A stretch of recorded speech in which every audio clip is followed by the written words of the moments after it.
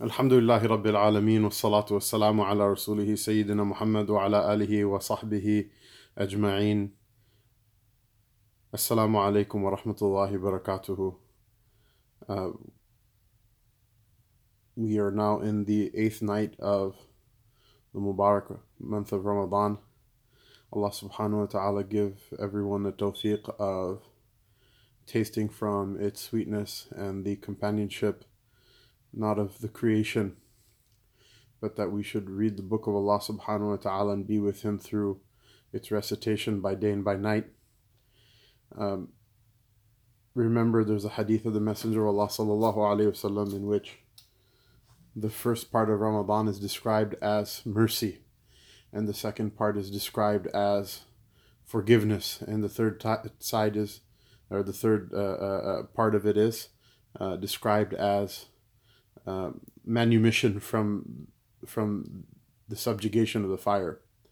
So remember that even in Ramadan, there's a time for everything, and every moment has its unique barakah and its unique prize that it will give to the one who capitalizes on it and makes use of it. So make dua and make effort in the day, and you'll get a different reward from making effort in the night. Make effort in the first part, and you'll get a different reward from your effort in the middle and in the end. Make your effort in different times and receive different rewards from Allah subhanahu wa ta'ala. And indeed, this Ramadan is a gift from Allah ta'ala that someone like myself doesn't deserve, but someone like myself is not so foolish to not take advantage of or not be grateful for. It's a hadith of the Prophet sallallahu alaihi wasallam, وَلِلَّهِ عُتَقَاءُ مِنَ النَّارِ وَذَلِكَ كُلُّ لَيْلَةٍ, or كما قال عليه الصلاة والسلام, that Allah Ta'ala, there are certain people He will free them from the fire. He'll manumit them from the yoke of the fire, and that happens every night. So may Allah Ta'ala make us from the utaqah of this night, and may Allah Ta'ala make us from those who seek Allah's rida and His pleasure and His good grace in every night and every day of Ramadan and every moment. Maybe we will keep asking Allah Ta'ala with such regularity that it will become a habit and it will extend to outside of Ramadan. And maybe the fact that we keep asking will be the sign that Allah Ta'ala has accepted the dua. Allah Ta'ala make all of us so fortunate. So we continue the recounting of the Mubarak Seerah of the Messenger of Allah sallallahu alaihi wasallam. If not for any other reason than to know about him allows us to love him sallallahu alaihi wasallam. And the Messenger of Allah sallallahu alaihi wasallam says, Ya bunayyi, وذلك من سنتي فمن أحب سنتي فقد أحبني وَمَنْ أَحَبَّنِي كَانَ مَعِي فِي الْجَنَّةِ. He said to Sayyidina Anas bin Malik radiyallahu ta'ala anhu, know that this is my sunnah, O my dear son, and whoever loves my sunnah, that person has loved me, and whoever loves me will be with me in Jannah. Allah Ta'ala make us all from those who have sincere love for the Messenger of Allah sallallahu alayhi wasallam, and have his ma'iyah in this world and in the hereafter, be with him in this world and the hereafter, by Allah Ta'ala's fadl and by His grace. And this is just one facet of His being rahmatul lil alameen, that Allah Ta'ala made him such that anyone who has a sound fitrah inside of them would love him sallallahu alayhi wasallam. And by loving him, a great mass of people will enter into Allah's ni'mah and ridwan and Jannah forever and ever. And Allah Ta'ala made it so easy. Allah Ta'ala made it so easy. Allah Ta'ala make us from those who love Him sallallahu alayhi wasallam. In the 8th year of his Mubarak Hijrah sallallahu alayhi wasallam, his son Ibrahim was born from Maria al-Qibtiyah. He was born and he lived to enough of an age that he was able to kind of walk around and recognize and say some words. And then Allah Ta'ala took him back, alayhi salam, the son of the Prophet sallallahu alayhi wasallam, Ibrahim. And Rasulullah sallallahu alayhi wasallam was very grieved, but then again he was mutawasilul ahzan, severe grief that would have destroyed another man and would have thrown him off the track. in each instance, the Messenger of Allah sallallahu alaihi wasallam, he drank it inside of his heart and adopted the same patience that he sometimes asked his companions to go through. And Allah subhanahu wa ta'ala raised his rank every single time for it. In the month of Jumad al-Ula, the Sahaba radiallahu ta'ala anhum went to war against a very large Roman army. This was the very famous Battle of Mu'tah. The incident which sparked this battle was the killing of Harith bin Umair radiallahu ta'ala anhum. 3,000 Sahaba radiallahu anhum were sent to battle against the Roman army, which numbered more than 100,000. In the view of the great odds against them, the Sahaba radiallahu anhum were somewhat apprehensive. Some of them advised that reinforcements be called from Medina before embarking on the attack, but the majority of the companions opposed this proposal and opposed the idea of delaying attack. They were confident of Allah Ta'ala's aid. In this battle, the Messenger of Allah sallallahu alaihi wasallam had entrusted the flag to Sayyidina Zayd radiallahu ta'ala anhu. This is the Zayd who was gifted to the Messenger of Allah sallallahu alaihi wasallam as a slave by Sayyidah Khadija radiallahu ta'ala anha, and it later turned out that he was not born a slave, rather he was treacherously captured and kidnapped and sold falsely as a slave.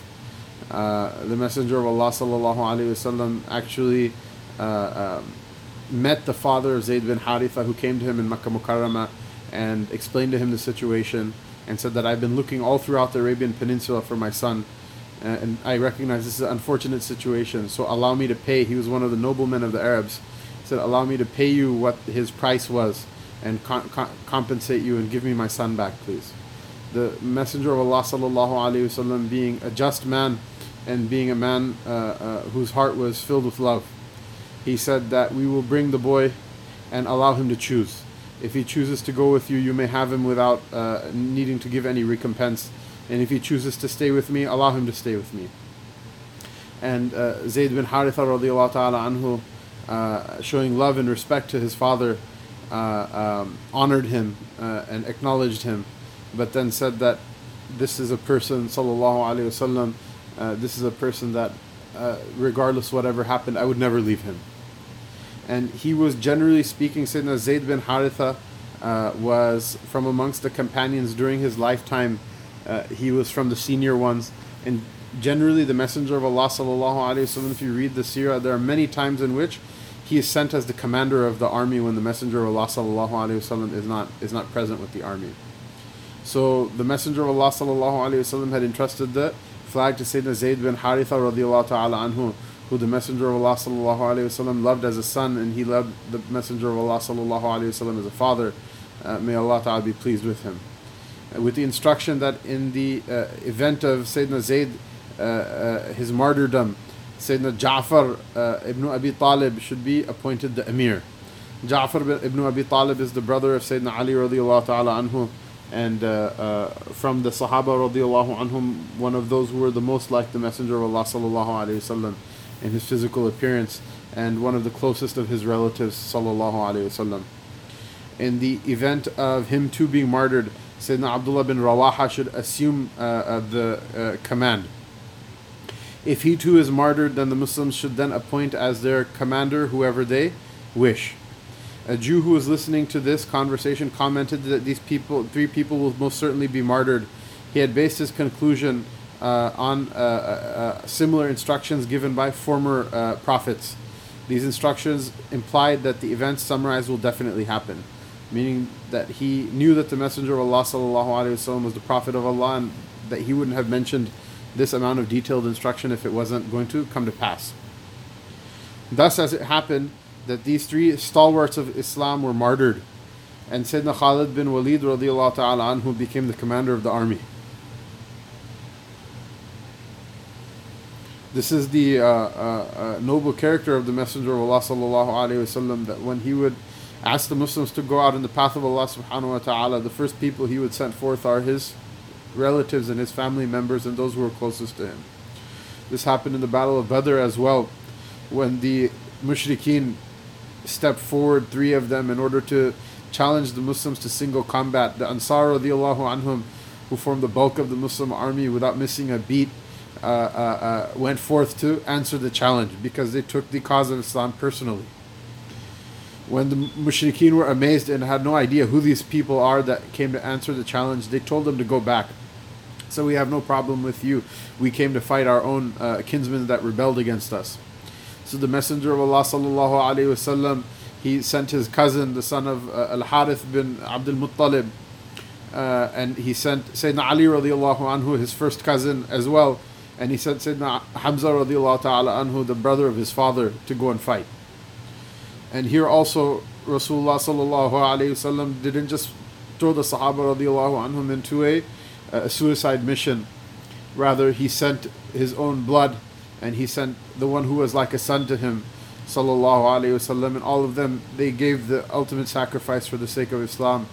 Allah Ta'ala elevate their rank amongst the shuhada, and Allah Ta'ala fill our hearts with the love of the Sahaba radiallahu ta'ala anhum, who were those who answered the call of the Messenger of Allah and answered the command of the Messenger of Allah sallallahu alaihi wasallam without hesitation, as if the love of the Prophet sallallahu alaihi wasallam carried them to doing things that normal people were unable to do.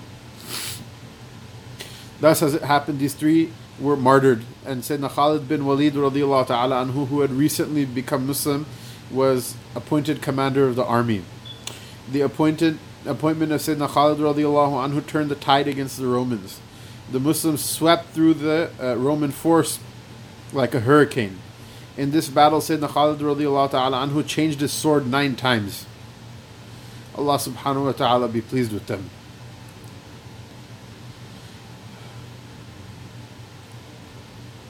There are such people in the ummah of the Prophet sallallahu alaihi wasallam as well. By the barakah of those people, Allah subhanahu wa ta'ala raised from amongst us those who have this zeal and fervor as well, and those who also won't stop when their tools break, but those who go back again and again. Those people who are qarrar and la farrar, those people who are not the ones who run away, but the ones who come back again and again. In view of the abundance of blood, his sword repeatedly became ineffective. Finally, the Roman army was decisively defeated. Only 12 Muslims were martyred afterward. The Muslim army returned victorious to Medina Munawwara. The idea was that there was a huge Roman invasion on the brink of breaching the borders of Arabia, and Rasulullah sallallahu alaihi wasallam sent this band of Sahaba radiallahu ta'ala anhum to go and stop them. In the initial engagement, the commanders were martyred, and thereafter, when the ikhtiyar came to Sayyidina Khalid bin Walid radiallahu anhu, which shows that he was newly converted to Islam, it showed that the Sahaba radiallahu anhum were people who valued merit rather than seniority. Because in terms of seniority, he was the most junior of them, radiallahu ta'ala anhum, but he was the one who was most talented in the art of war.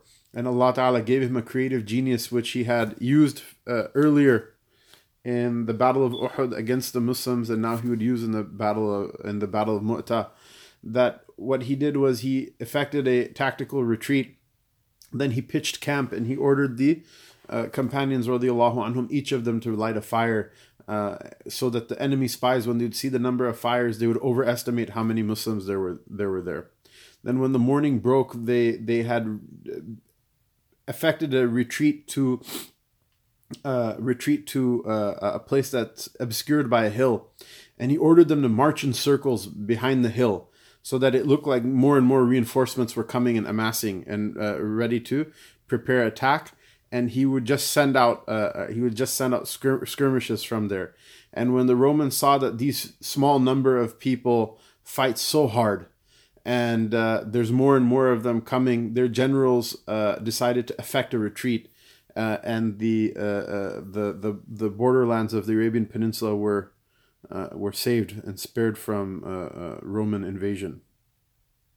This is undoubtedly the genius Allah subhanahu wa ta'ala invested Sayyidina Khalid bin Walid with, that mashallah Allah subhanahu wa ta'ala gave him a talent from before, and when it was combined with iman, those people who have military history that goes back thousands of years, those people who studied the tactics of Hannibal, who led an army through Gaul and through Spain and through the Alps, having whatever weird elephants cross over mountain passes and things like that, and very fine military traditions.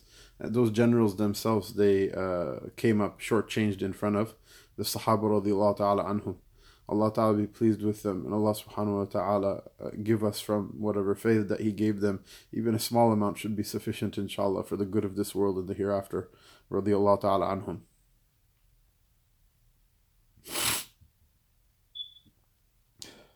From the time that the masjid of the Prophet ﷺ was built until this year, the 8th year, there was no mimbar or pulpit in the masjid. The Messenger of Allah ﷺ would stand on flat ground leaning against a date tree trunk when delivering his khutbah. One of the women of the Ansar said that her slave was a good carpenter. If permission was given, she would instruct him to make a pulpit. The Messenger of Allah ﷺ consulted the companions. It was decided that a mimbar was made. The slave Maymun, who built the mimbar, who built the pulpit, his name is documented in history. Allah Ta'ala be pleased with him. The timber for the mimbar was brought from Ghaba, a forest that was about 9 miles from Medina Munawwara. After the mimbar was prepared, the Messenger of Allah ﷺ no longer leaned against the date tree trunk. Unable to bear the separation, the trunk cried profusely, and through supernatural means, Allah Ta'ala allowed the Sahaba radiallahu anhum to hear its cry. The Messenger of Allah ﷺ descended from his new pulpit and placed his blessed hand on the tree trunk, which was sobbing like a child. The tree trunk was then consoled by the most noble Prophet ﷺ. The author of the Ihya Ulumuddin, Imam Ghazali radiallahu ta'ala rahimahullah tabarak wa ta'ala, said that after the Messenger of Allah sallallahu alayhi wasallam passed from this world, Sayyidina Umar radiallahu anhu was found crying and saying, "O Messenger of Allah, may my father and mother be sacrificed for you. A tree trunk on which you would lean before the building of your pulpit cried on account of being separated from you. You then came and consoled it with your blessed hand. O Rasulullah, your ummah deserves to cry more than a tree trunk over your separation."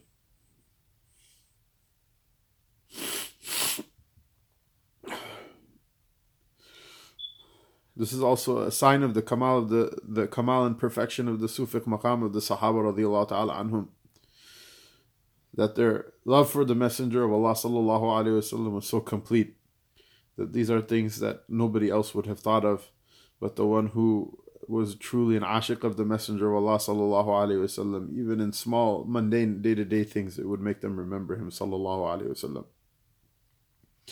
On the 10th year, and the 10th of Ramadan in this year, in the 8th year of Hijrah, the most noble Prophet sallallahu alaihi wasallam set off from Medina Munawwara with 10,000 of his companions to conquer Makkah Mukarramah. En route to Makkah, another 2,000 joined the army. Abu Sufyan, Hudayl bin Waraqa, and Hakim bin Hizam entered the Muslim army surreptitiously on a spying mission. However, Sayyidina Umar radiallahu ta'ala anhu arrested them and presented them to the Messenger of Allah sallallahu alayhi wasallam. Here in the court of the most noble Prophet sallallahu alayhi wasallam, they once again observed the scene of tolerance and forgiveness. They were greatly influenced and touched by the attitude of the Messenger of Allah sallallahu alayhi wasallam. Allah ta'ala at last had granted them the tawfiq of accepting Islam. On the morning of the 18th of Ramadan, the Messenger of Allah sallallahu alaihi wasallam entered Makkah Mu'azzama, seated on his she-camel. He was reciting the ayat of Surah Al-Fath, his head bowed in humility. He entered Makkah Mukarramah as an embodiment of gratitude to Allah Most High. And so the ayat of Surah Al-Fath were being recited, and the Sahaba radiallahu anhum then realized that they were revealed at the time of Hudaybiyah. And this victory was architected on that day, and it was coming to fruition on this one. The Prophet ﷺ, his amnesty and forgiveness of his enemies on that day is something that there is no nadhir of, there is no rival or peer in the act of any king or any general or any commander in the history of mankind. It's easy when you are subjugated and when you are yourself getting beaten down to forgive your enemies. It's not easy, but it's easier. The test of the person who their inside, their zahir and their batin is clean is not when they're weak and powerless and they forgive. Rather, when Allah Ta'ala gives them power over their enemies and the power to take vengeance, and on that day you see how much they're able to restrain their anger. The Messenger of Allah ﷺ didn't even need to restrain any negativity inside of him because there was no negativity inside of him in the first place. You see that it's not that Abu Sufyan is dragged to him and he said, I should this and that to you. And no, Rasulullah ﷺ, inside of his Mubarak heart, it was like a galaxy. It was like a creation inside of the creation. All of it peaceful, all of it filled with tranquility and peace. Sallallahu Alaihi Wasallam. And he gave generously on that day. Even those people who were not to be given amnesty, even those people, whoever from amongst them came later on and made peace with the Messenger of Allah Sallallahu Alaihi Wasallam, he gave them peace without chastising them thereafter. Rather, he honored them and accommodated them. Sallallahu Alaihi Wasallam. You'll never see anybody has done this in history except for the Messenger of Allah Sallallahu Alaihi Wasallam. Even those Muslims who did it afterward, how would we have known that this is conduct worthy of a noble person, or how would we have known that this is conduct worthy of lofty persons if we hadn't seen him Sallallahu Alaihi Wasallam do it? May Allah Ta'ala have mercy. May Allah Ta'ala have mercy on this ummah and exalt the rank of the Messenger of Allah Sallallahu Alaihi Wasallam. Jazallahu anna Sayyidina Muhammadin Sallallahu Alaihi Wasallam mahu ahlu alayhi salatu wassalam. This is something unique and a singular event in human history. And it shows how complete the perfection of the Messenger of Allah Sallallahu Alaihi Wasallam was inwardly and outwardly, and how the two of them conformed with one another. That nobody ever, when given that type of ability to take vengeance, will ever give that clean of a forgiveness. At the most, people restrain their anger. Rasulullah Sallallahu Alaihi Wasallam, he had no anger for his own nafs that he needed to forgive. On that day, those who submitted to the deen of Allah Ta'ala, rather than it being an opportunity for the Messenger of Allah Sallallahu Alaihi Wasallam to suppress anger inside, rather it was an occasion of joy and happiness. Sallallahu Alaihi Wasallam, that thing that he wanted from day one, which was that everybody should say La ilaha illallah and everyone should say Muhammadur Rasulullah, and by it Allah Ta'ala should give them the honor of this world and the hereafter. That's the thing that he wanted all along, and that's the thing he claimed he wanted all along, and Allah Ta'ala gave it to him. And so many people in the ummah of the Prophet Sallallahu Alaihi Wasallam, we don't even want it for other people, or for the people of the ummah, or for others, or for our own family members, or our own people we get into petty disputes and squabbles with. Much less for those people who are trapped in the black abyss of kufr. And those who make the claim, Allah knows best how many of them the claim is sincere, how sincere it is, how pure it is. Allah knows best. But this is a high standard that the Messenger of Allah Sallallahu Alaihi Wasallam left behind for us.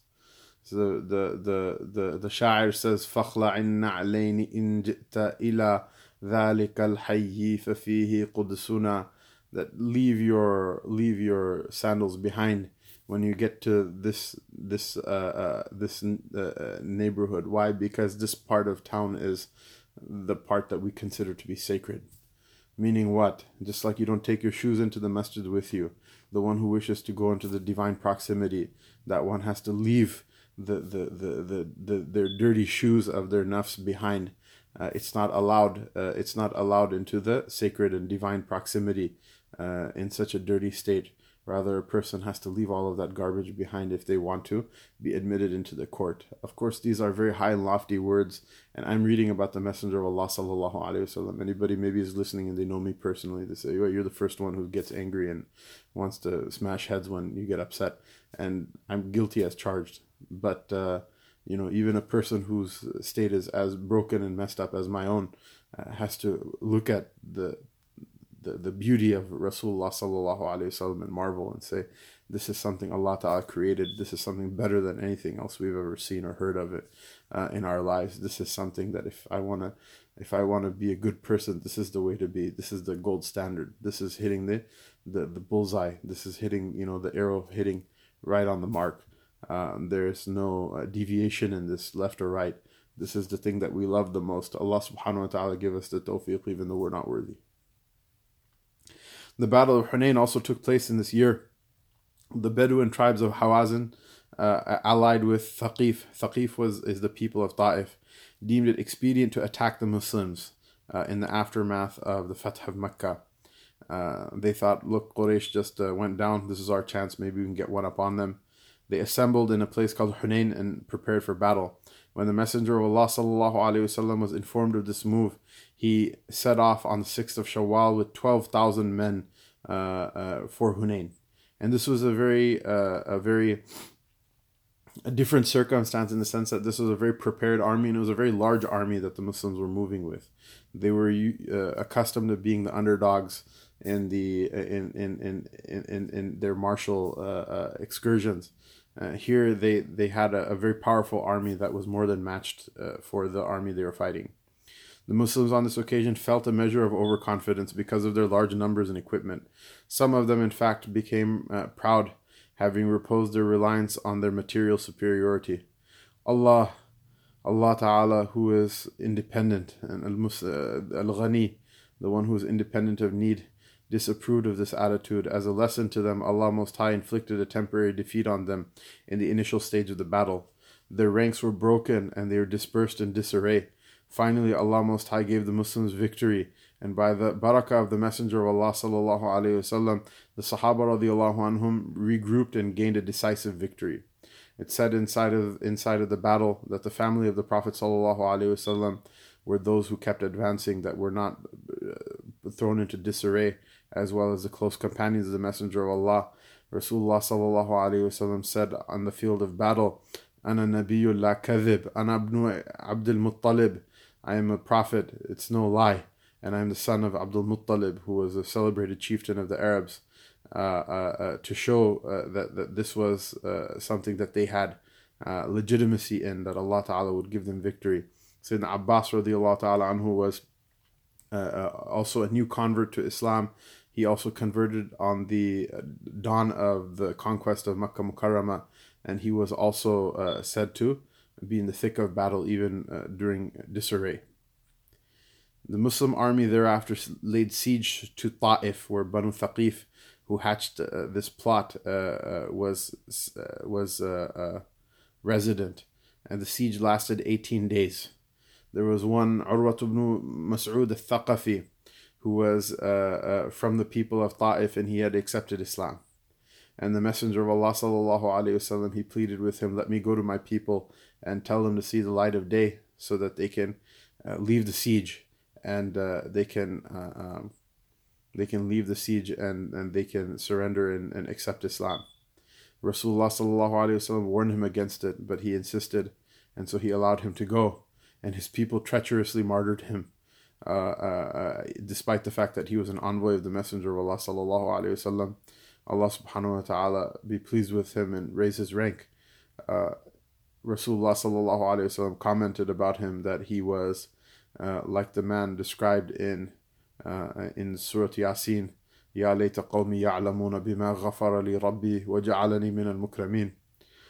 Oh, who was it that my people knew on this occasion how my Lord has forgiven me, and how my Lord has made me from amongst those he has honored. After 18 days of the siege, it fell. It was announced that whoever left the fortifications would be freed. About 18 days after, Rasulullah sallallahu alaihi wasallam left the siege and returned. He went to Ji'irana, which is a place right outside of the Haram of Makkah Mukarramah, and performed Umrah on the 24th of Dhul-Qa'dah. After this Umrah, he went back to Medina Munawwara. And there were those amongst the Sahaba radiallahu ta'ala anhum who, after the Fath had happened, they had angst about the Messenger of Allah sallallahu alaihi wasallam. that maybe he would now return home to Makkah Mukarramah and he would leave them. And this angst came forward in a number of ways, and when the Messenger of Allah sallallahu alaihi wasallam was informed about it, he gathered the Ansar radiallahu ta'ala anhum, and he consoled them, and he said to them that if it wasn't that Allah ta'ala had given me the station of being the one who makes hijrah in the path of Allah ta'ala, I myself would have chosen to be one of the Ansar. And he said that if the Ansar go one side, one way, and everybody else goes the other way, I would have gone with the Ansar. And he says, what is it to you that other people will leave with war treasure? Because the Messenger of Allah sallallahu alaihi wasallam, لِتَأْلِيفِ الْقُلُوبِ, in order to make the new converts firm in their deen, and in order to make those who hadn't yet accepted Islam have a good feeling toward deen and accept Islam, he gave them larger portions of the ghanima, of the war treasure that was taken from the decisive victory in Hunayn. And the Ansar radiallahu anhum were wondering, does this mean that in the future the Messenger of Allah sallallahu alaihi wasallam will prefer them over us? The Messenger of Allah sallallahu alaihi wasallam consoled the Ansar radiallahu anhum, and he asked them a simple question: that what does it mean to you that other people will go home with gold and silver and with sheep and goats, and you'll go home with the Messenger of Allah sallallahu alaihi wasallam? And wallahi, Rasulullah sallallahu alaihi wasallam made wafat to his promise that until the Yawm al-Qiyamah, his Mubarak person will be there in Medina Munawwara.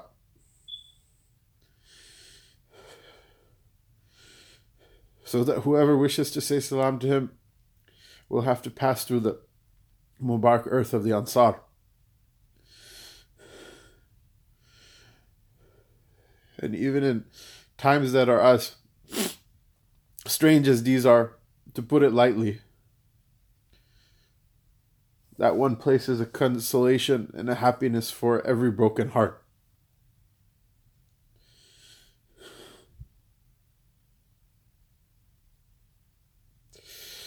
And it's a lesson for us as well, that there's a lot of things that are part of Islam, and then there's a lot of stuff that's just like Islam industry.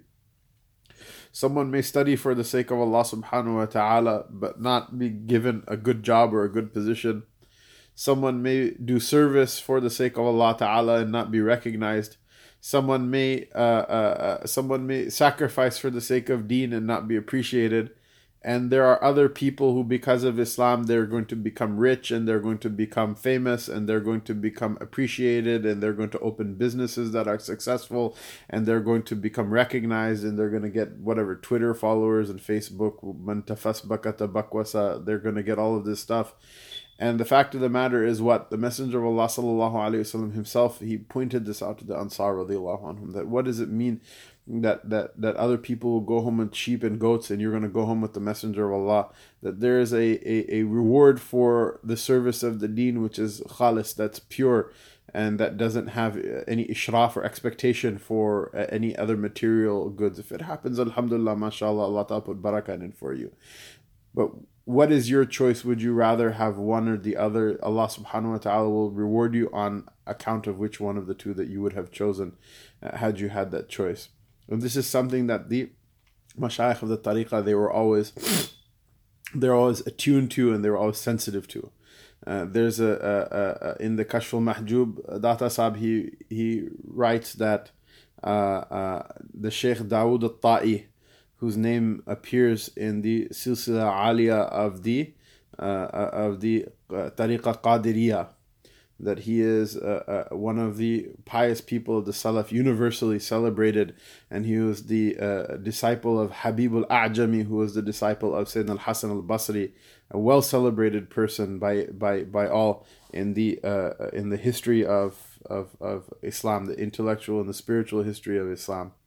And Dawood al-Ta'i, it's said that after Imam Abu Hanifa passed away, he used to show great honor to Imam Muhammad, and he used to avoid meeting Qadi Abu Yusuf. And when asked why, He said, why does he show such dramatically different protocol to these two mashayikh who are ostensibly they follow the same madhab and they're the students of the same sheikh? He said, because I knew Abu Yusuf. He came to Abu Hanifa with nothing. He was completely broke. Abu Hanifa paid for his studies, and through this knowledge, he amassed a great amount of wealth and a great amount of power and a great amount of fame. He said, he said that I'm, and he wasn't saying anything bad or evil about Qadi Abu Yusuf. Rather, he just took a bad sign from it. It unsettled him, made him feel unsettled inside. And he said that I knew Muhammad, that he was Imam Muhammad bin Hassan al-Shaybani. He was a wealthy, he was a wealthy person. His father was a nobleman from the Arabs, and he left behind 400,000 dirhams as a mirath, as a share and inheritance for him. And he said that he spent all of it in the path of Allah Ta'ala in order to study ilm and gather ilm, to the point where most of his life afterward, he was completely destitute and broke. He had absolutely nothing. Because of his seeking knowledge, he had all of the dunya in the world, and he gave all of it up, and he now lives as a zahid. He lives as an ascetic with absolutely nothing. And he said that he takes a very good sign from that. And this is also part of our tariqah. Obviously, we don't have any ill feeling toward Qadi Abu Yusuf or people who, in general, who are materially successful, but we see that there is a type of perfection and a type of beauty in the one who gives everything they have for the sake of Allah Ta'ala, and they don't expect any material benefit in this world. And worldly people just don't get that. They just feel like I should say La ilaha illallah and pray 5 times a day, and Allah Ta'ala owes me, so I should have a nice car and a nice house or nice job, become a doctor or whatever, right? And the idea is that those things, if they happen, they happen. But the most pure manifestation and the most clear manifestation that makes the heart feel coolness inside is when you do something for the sake of Allah Ta'ala, and it's absolutely stark nothing you get back in this world.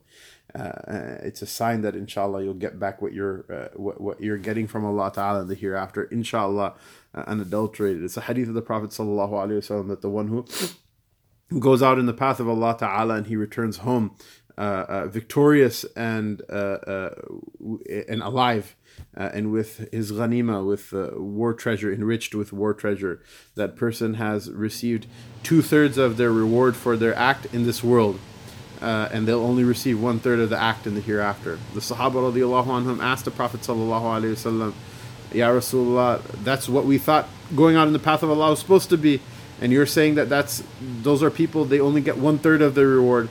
They said, if that's the case, then who's the one who gets the complete reward? He said, sallallahu alaihi wasallam, Man uqira jawaduhu wa uhrika damuhu, the one that his blood was spilt and his horse gets killed as well. That's the one who Allah Ta'ala will give the full reward to.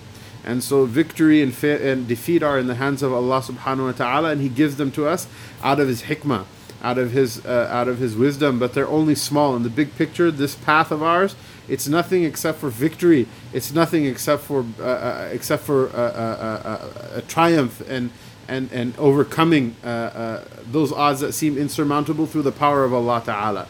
However, there are temporary small setbacks, and the one who gives the most for the sake of Allah Ta'ala and sacrifices the most for the sake of Allah, that's the person who will have the highest maqam and the greatest share. And if Allah gives a person that maqam and then also gives them from this world as well, that's His choice. Allah Ta'ala's Zat is beniyaz. He has absolutely no need for anybody. He gives to whoever He wills, however He wills, in this world and in the hereafter. Allah Subhanahu wa Ta'ala give us from His fadl and go easy on us because we're weak. Allah Subhanahu wa Ta'ala give us from the love of the Sahaba radiallahu anhum such a tonic that makes us impervious to the hurt and the pain of this world, and gives us the ability to have the vision to see further than the mundane are able to see. Wa sallallahu ta'ala ala rasulihi Sayyidina Muhammad wa ala alihi wa sahbihi ajma'in.